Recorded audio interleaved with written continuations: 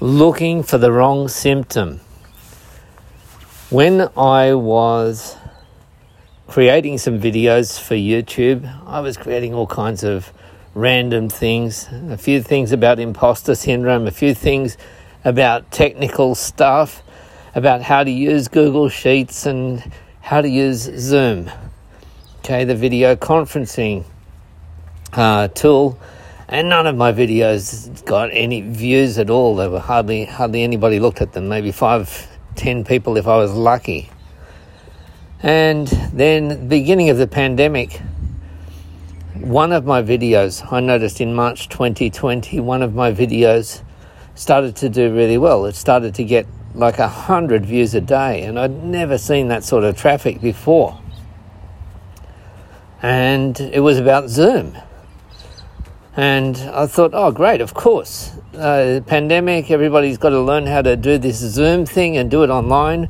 I'm really good at creating short videos to explain to people, here's how you use these things. Especially if they're not too technical. The people are not too technical. They're feeling a bit of imposter syndrome about the technical side. Well, that's something I can help with, because I know how to explain things generally pretty simply, according to their needs, right? And so I thought, oh, great, I'll make a lot of Zoom videos and my channel will blow up. And that didn't happen. I made a lot of videos, but there was still just one that kept doing well. And I couldn't figure out what was so good about this one. So I went back and looked at the video, and the lighting was really poor. It was like a shadow over one side of my face. There were ums and ahs through the video. And even after a couple of months, I thought, oh, my goodness, like that video, I could do that one again. I could make it much better.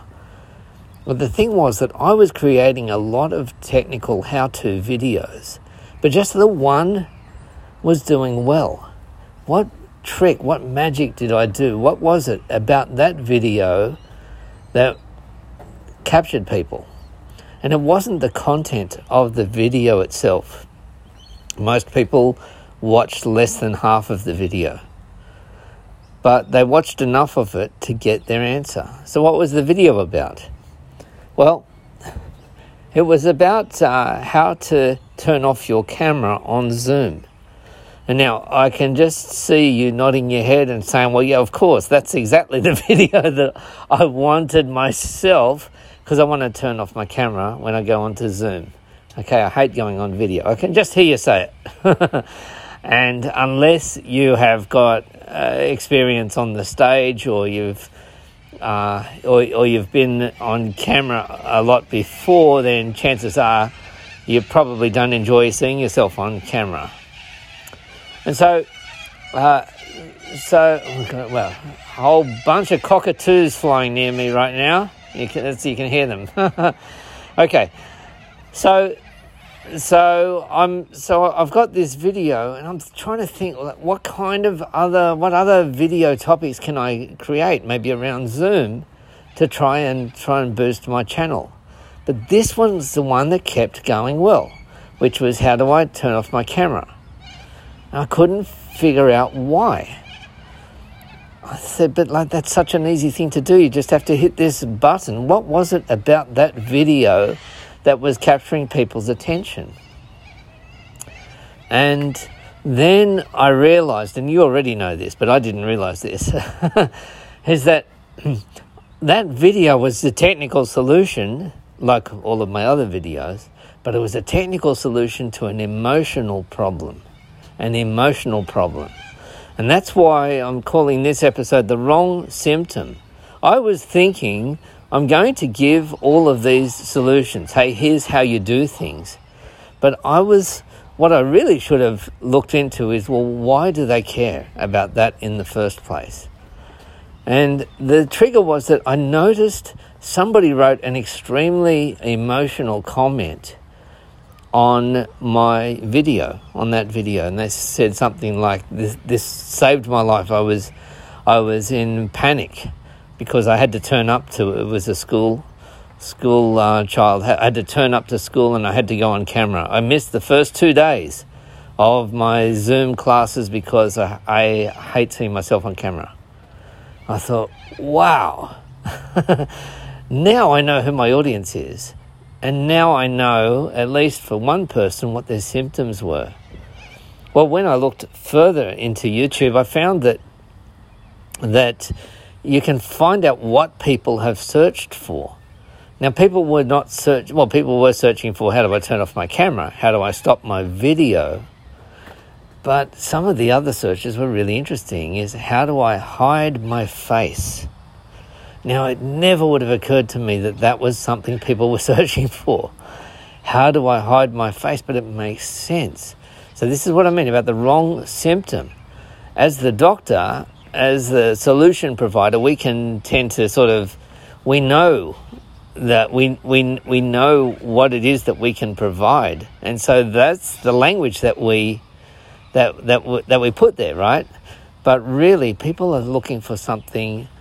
They're looking for their symptom, and their symptom is, I want to hide my face. Well, there's a lot of ways of hiding your face, okay? You could wear a paper bag over your head if you want, but technically, how do we do it and get away with it on Zoom? Well, here's how to do it.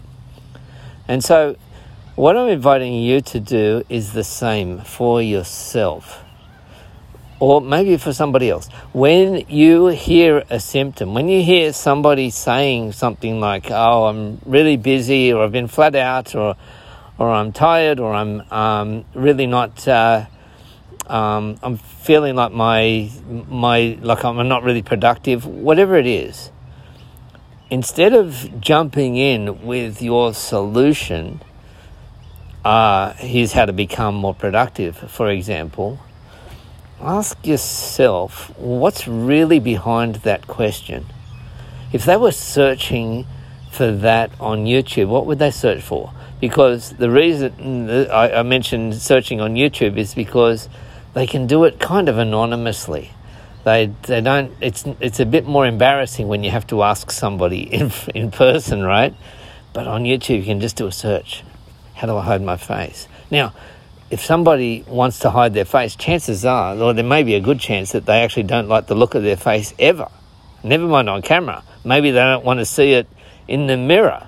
Maybe they don't like their own looks. Maybe they need therapy. Maybe they're not happy in their own skin. And my video that said, hey, here's how to turn off your camera, was a technical solution to a deeper problem. Maybe they do need some therapy, or they need to work their way through that. Well, I can't help with all of that. But what I was able to do, and what you are able to do, is identify what language are people using, what symptoms are they speaking about, okay? And instead of jumping into your solution, even for yourself, what symptoms, when you find that you're, for example, I'm not very productive, what is that resistance? What are you feeling there? Instead of forcing yourself, what are you feeling there? And ask yourself, well, what am I really, really afraid of here?